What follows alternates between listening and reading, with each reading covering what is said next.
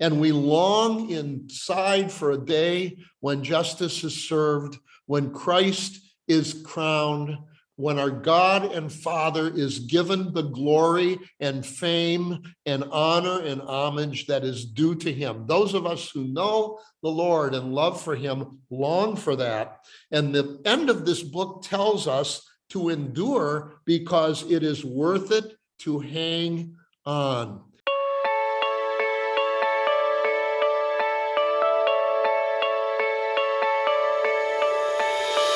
Hello everyone, and welcome to Word Processing's Cover to Cover series, in which our goal is to move through all 66 books of the Bible, one by one, in order to grow not only in our understanding of them individually, but also in our understanding of how they fit together as an inspired and cohesive whole. Today we come to the book of Zephaniah, and to help us unpack it, we welcome Alex Kania to the podcast. Alex currently serves as Regional Director of Word of Life Ministries in Europe, recruiting and examining potential missionaries, discipling and ministering to field directors, and overseeing the ministries in the European countries. He also has an extensive preaching, teaching, and writing ministry himself. Alex, it's good to talk to you. Thanks for helping us out. Glad to do it. When we come to the book of Zephaniah, Alex, where do we find ourselves in the storyline of Scripture? Well, actually, Zephaniah lived in some very turbulent times. Just to give a little bit of history, a generation before Zephaniah lived, there was an empire called the Assyrian Empire, noted for their brutality and genocide and just about everything painful to mankind. And they had destroyed the 10 northern tribes living in the land of Israel in 722 BC. They kept moving south into the kingdom of Judah. Judah and little Benjamin were all that was left, destroyed over 50 towns in Judah, and then surrounded Jerusalem with 186,000 battle-hardened soldiers. And there was a young king named Hezekiah who was encouraged by a prophet named Isaiah, a name we know well from the Old Testament, who turned the whole thing over to God, and God miraculously spared them. Now, Hezekiah had a son, and the son's name was Manasseh. Manasseh became the heir to the throne upon Hezekiah's death. He reigned 55 years on the throne of David and was, without question, the most evil king ever to sit on the throne of David. He was a worshiper of Baal. He desecrated the temple with pagan idols and worship. He was involved in the occult. He sacrificed his own flesh and blood, some of his own sons, to idols that were demonically backed. And the Bible says twice in 2 Kings that he filled Jerusalem with innocent blood from one end to the other, and God would not forget it. 55 years of that kind of rotted out leadership led to a rotted out people. People follow their leaders. And they learned nothing, and they forgot Hezekiah's example of faith and trust in God. Now, when Hezekiah died, his son Amon, A-M-O-N, succeeded him.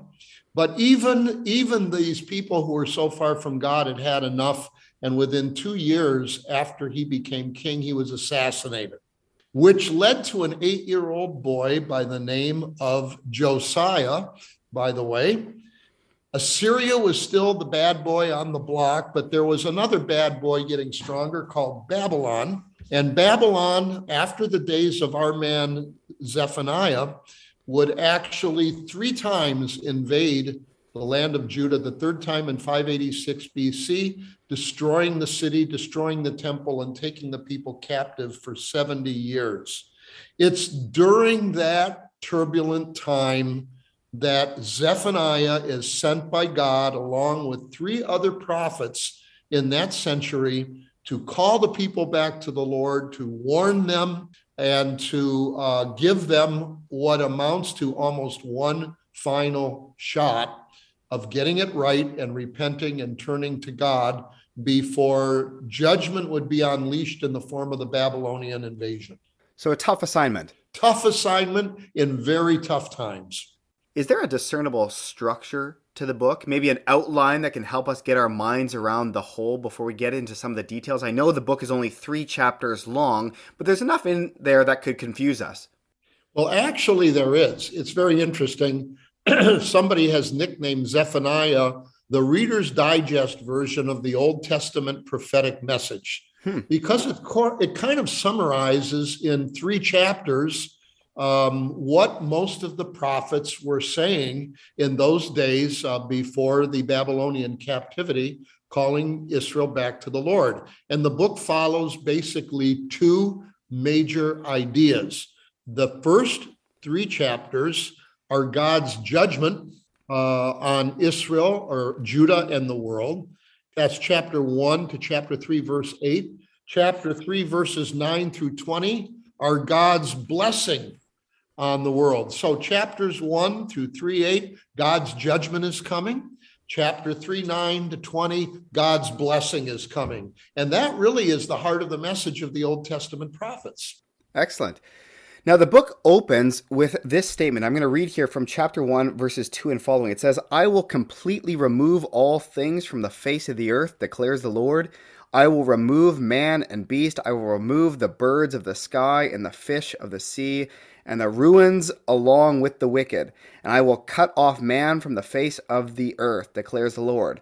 So I will stretch out my hand against Judah and against all the inhabitants of Jerusalem." Now, when we come to Zephaniah, we are now deep into the Old Testament prophets and have heard this type of language many times at this point. Can I simply ask, why is God so angry?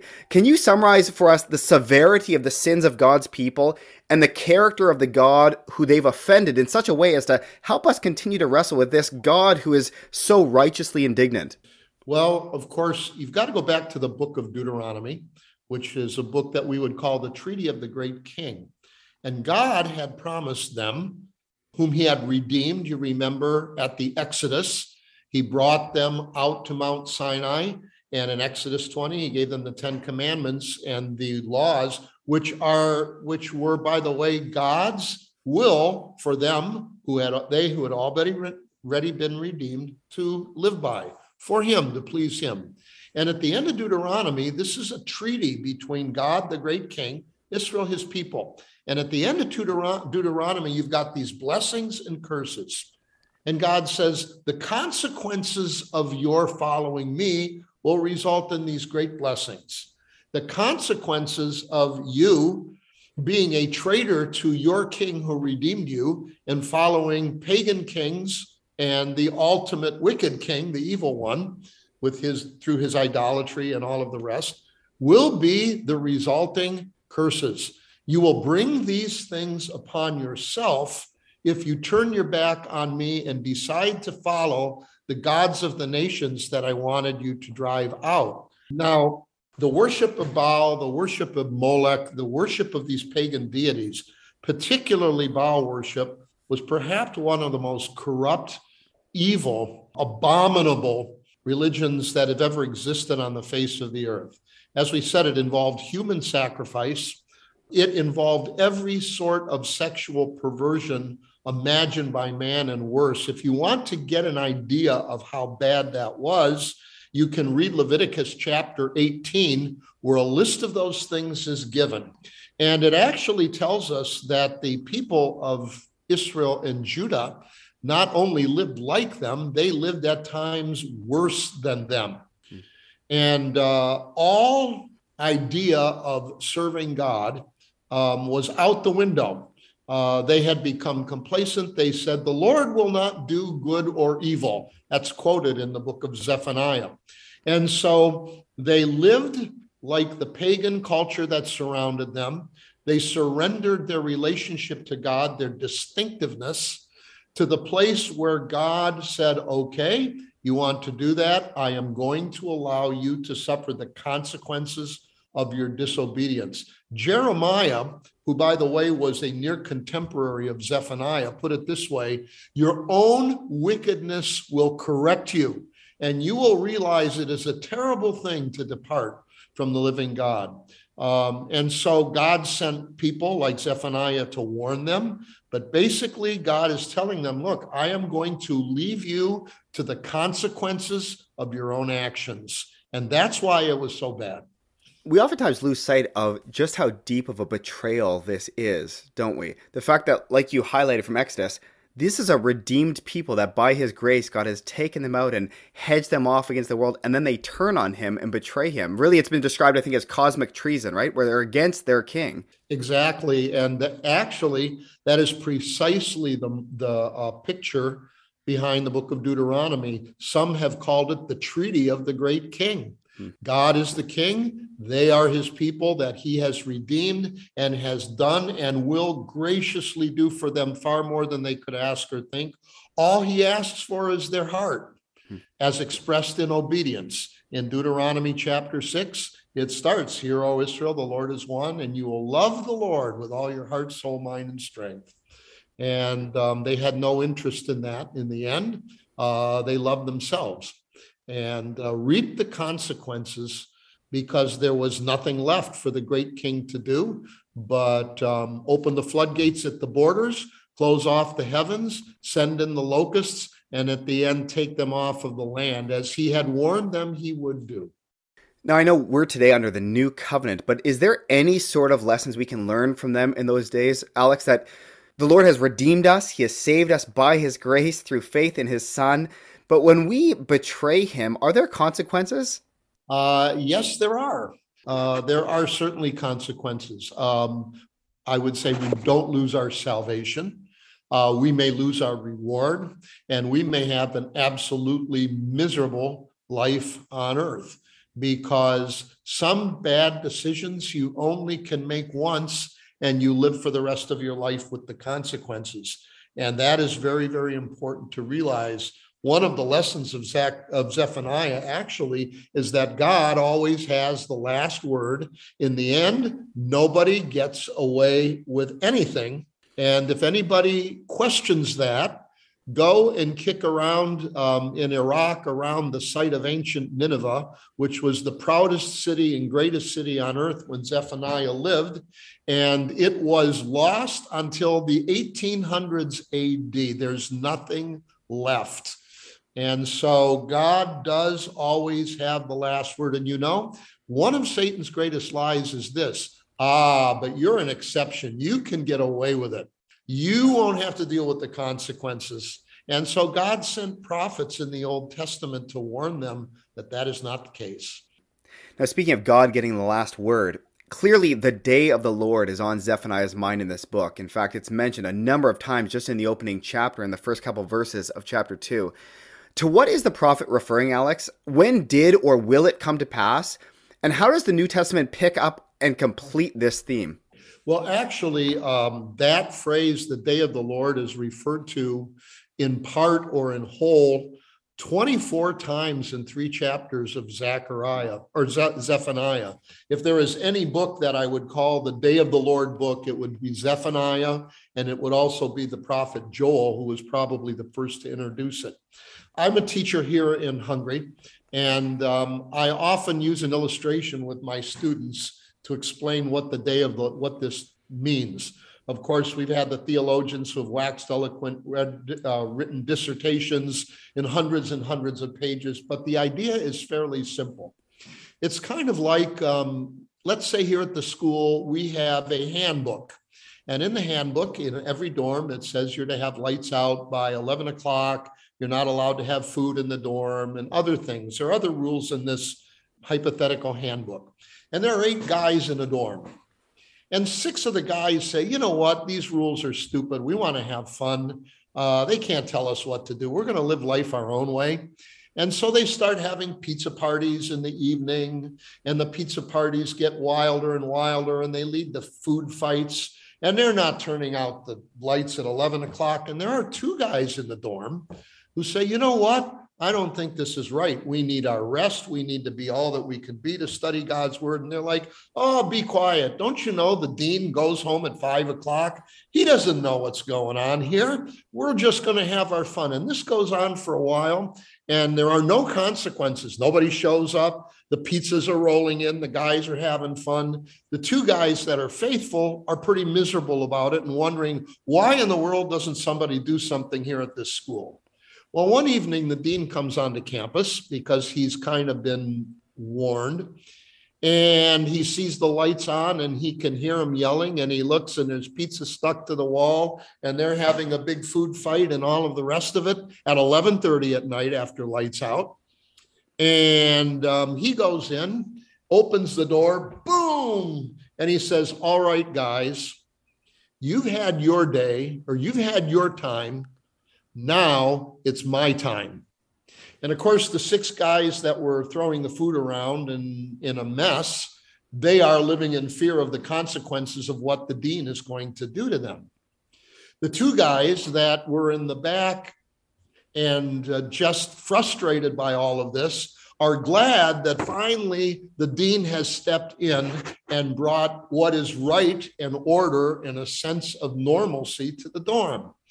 And I like to call that the day of the dean. Well, the day of the Lord is similar to this in that God has given his laws to humanity, written in the heart, through the conscience at the very least, and in God's word, and in much more detail to the people of Israel and others. And he has given them his rule book, if you will. And on goes the party. And people say, look, God hasn't done anything. It's been going on for how long? But there's this tiny minority there that says, no, this is wrong. We should follow the Lord. Well, God steps into human history at given points, and he kicks the door down, boom, and he says, all right, you've had your day. Now it's my day. And that's the day of the Lord. And those that have been rebellion against him have their last chance. Those that have been waiting for him in belief and faithfulness say, hallelujah, the good time is here. And so in the Old Testament and in the book of Zephaniah, you have these little days of the Lord. There was a day when God said, I'm going to kick the door down on you, Judah. I'm going to bring the party to an end. I'm going to call you to an account. And that is a major part of what Zephaniah is talking about. And he also mentions their neighbors, people like the Moabites and the Philistines and the Ammonites and the Assyrians, who literally got away with murder in 722 BC and still haven't been called into account. And for all of them, Zephaniah is saying, God's kicking the door down, folks. You'd better listen before it's too late. But as you read at the very beginning of our time, he sees that as a smaller version of what God is going to do someday in the future with all humanity. You read in chapter 1 what you just read, it sounds like a nuclear wasteland or something. Plants destroyed, people destroyed, a terrible situation. And the day is going to come when God is going to hold the world to account for its going its own way and not listening to his voice. And if you will, he is going to kick down the door in human history and say, okay, humanity, you've had your day. It is now my day. And those who know the Lord Jesus Christ and those who were believing in the Lord and in the God of the Old Testament and his coming one will rejoice in the coming of that. And by the way, Zephaniah 3:9 and following describes the wonderful blessings that will happen for those who trust and obey. And so for them, it will be great blessing ahead. For an unbelieving, cynical world that leaves him out, it will be the end of the party. That's the day of the Lord. Boy, that's a great illustration. Thank you for that. And you've now taken us to chapter 3, verse 9 and following, and the hope that this book ends with. And so I want you to talk to us now about the transformation, the preservation, and the restoration that closes this book. I just want to read a few verses to give our listeners a snapshot in chapter 3. So verse 9, we read this: "For then I will give to the peoples purified lips, that all of them may call on the name of the Lord to serve him shoulder to shoulder." There's that transformation. And then preservation in verse 12 and 13. "But I will leave among you a humble and lowly people, and they will take refuge in the name of the Lord. The remnant of Israel will do no wrong and tell no lies, nor will a deceitful tongue be found in their mouths. For they will feed and lie down with no one to make them tremble." So there's this preservation and then restoration in the final verse of the book. Yes. "At that time I will bring you in even at the time when I gather you together. Indeed, I will give you renown and praise among all the peoples of the earth, when I restore your fortunes before your eyes, says the Lord. Talk to us about this, Alex. This is a great, hopeful end to an otherwise fear-filled book at times. Yes, and of course, this ultimately refers to the time before the Lord Jesus, the tribulation period, we call it, as premillennialists, if you will. 7 years particularly, where God is going to be kicking down the door and re-entering human history. And we read of those awful things in Revelation. Isaiah and the Old Testament prophets talk about it. And then the Lord Jesus Christ returns and ushers in a time that we call the millennium.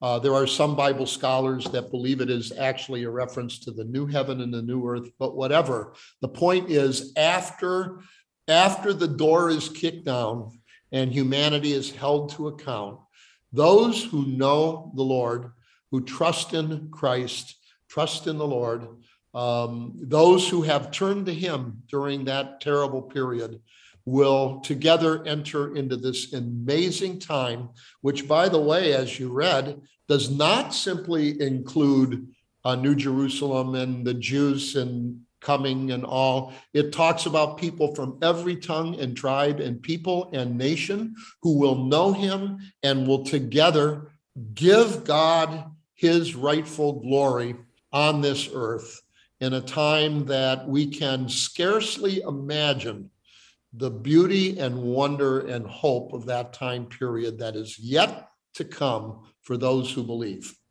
How does that motivate the believer today? Knowing that that is what lies ahead, how does that spur us on to obedience, like some of the people in Judah were lacking? But how does that encourage us?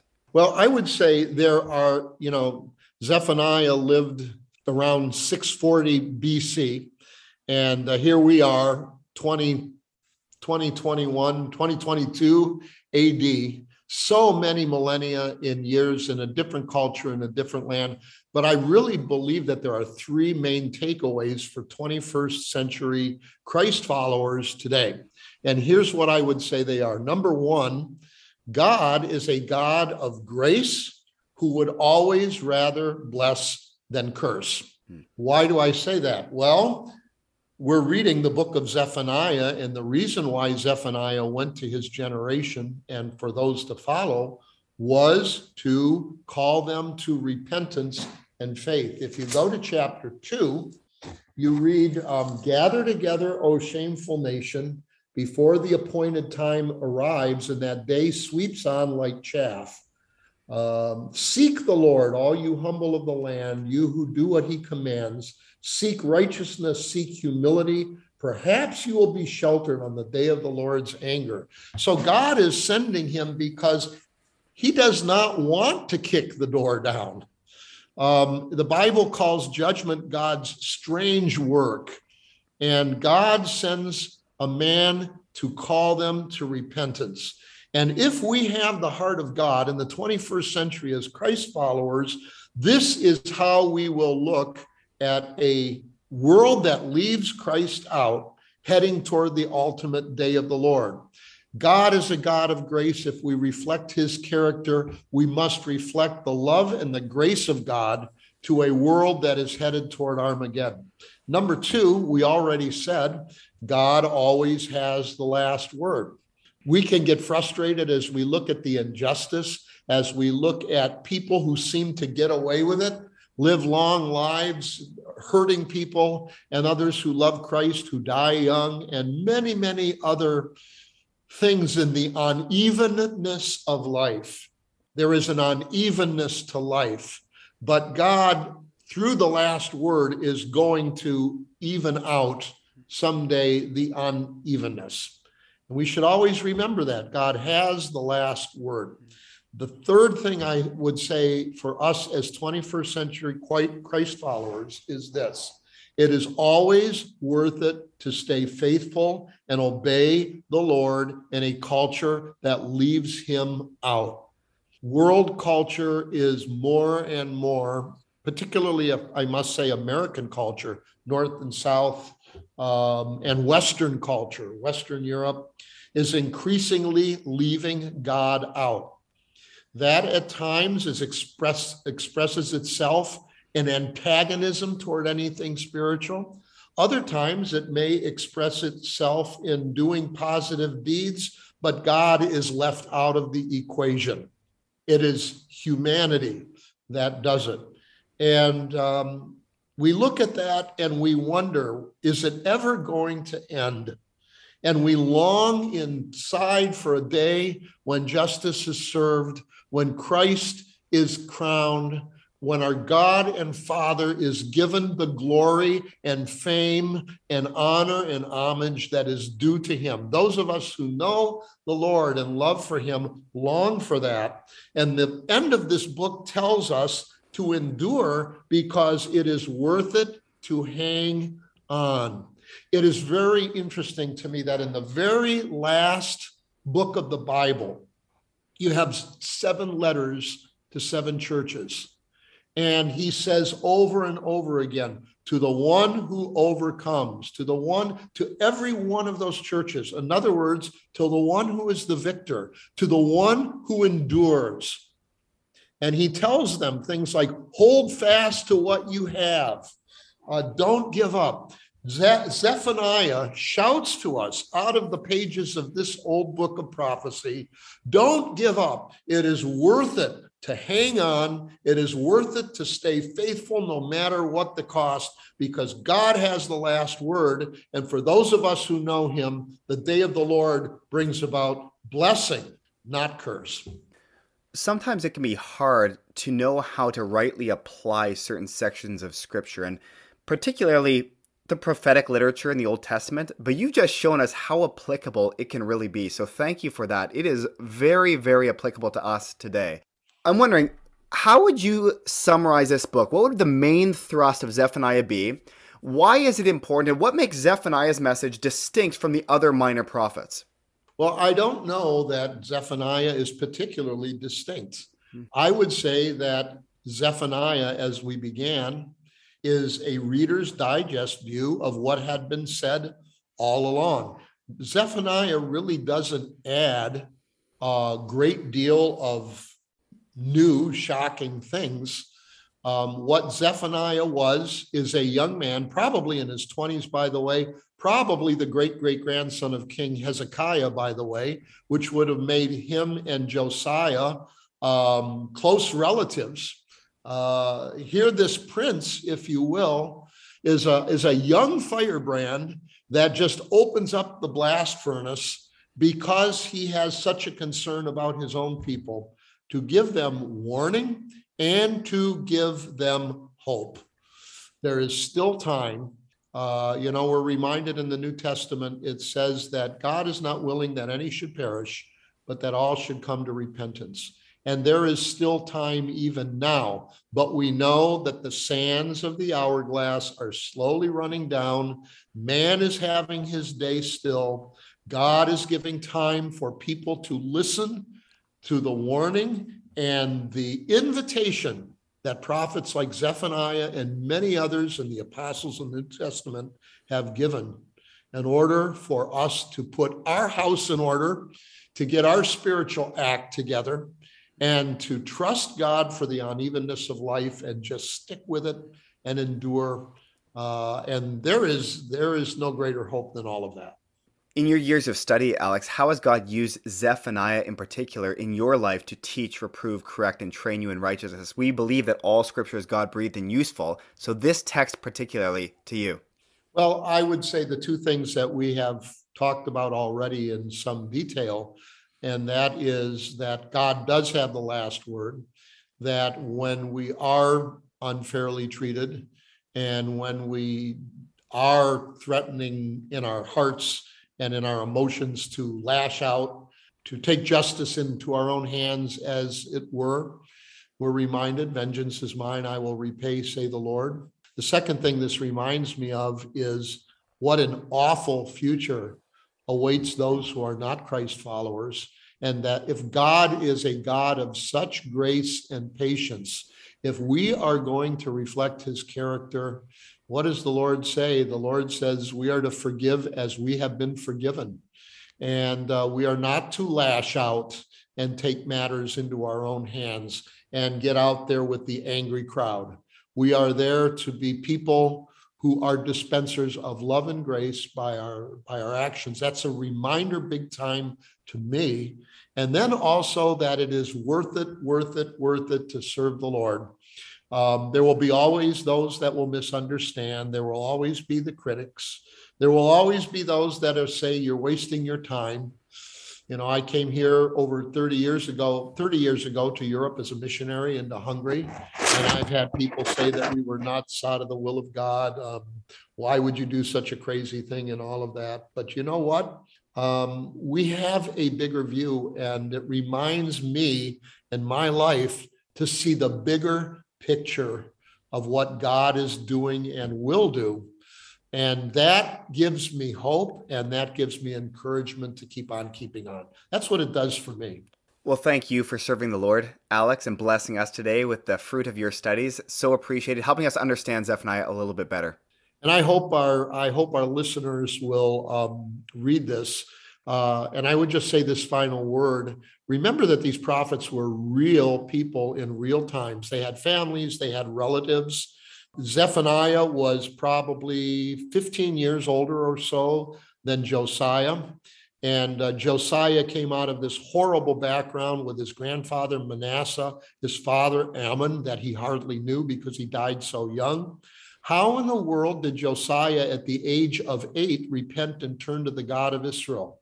How did he at the age of 16 implement the very things that Zephaniah was called on to do? I think it was his relative Zephaniah that was probably the influence in his life.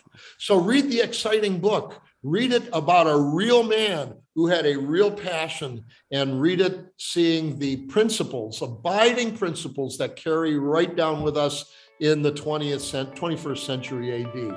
And God bless y'all. Thanks. This has been fun. Thanks for joining us this week. For more information about Oak Ridge Bible Chapel, the ministries of the church, or for more resources like this one, please visit oakridgebiblechapel.org. And make sure to join us next week as together we make our way through the Bible cover to cover.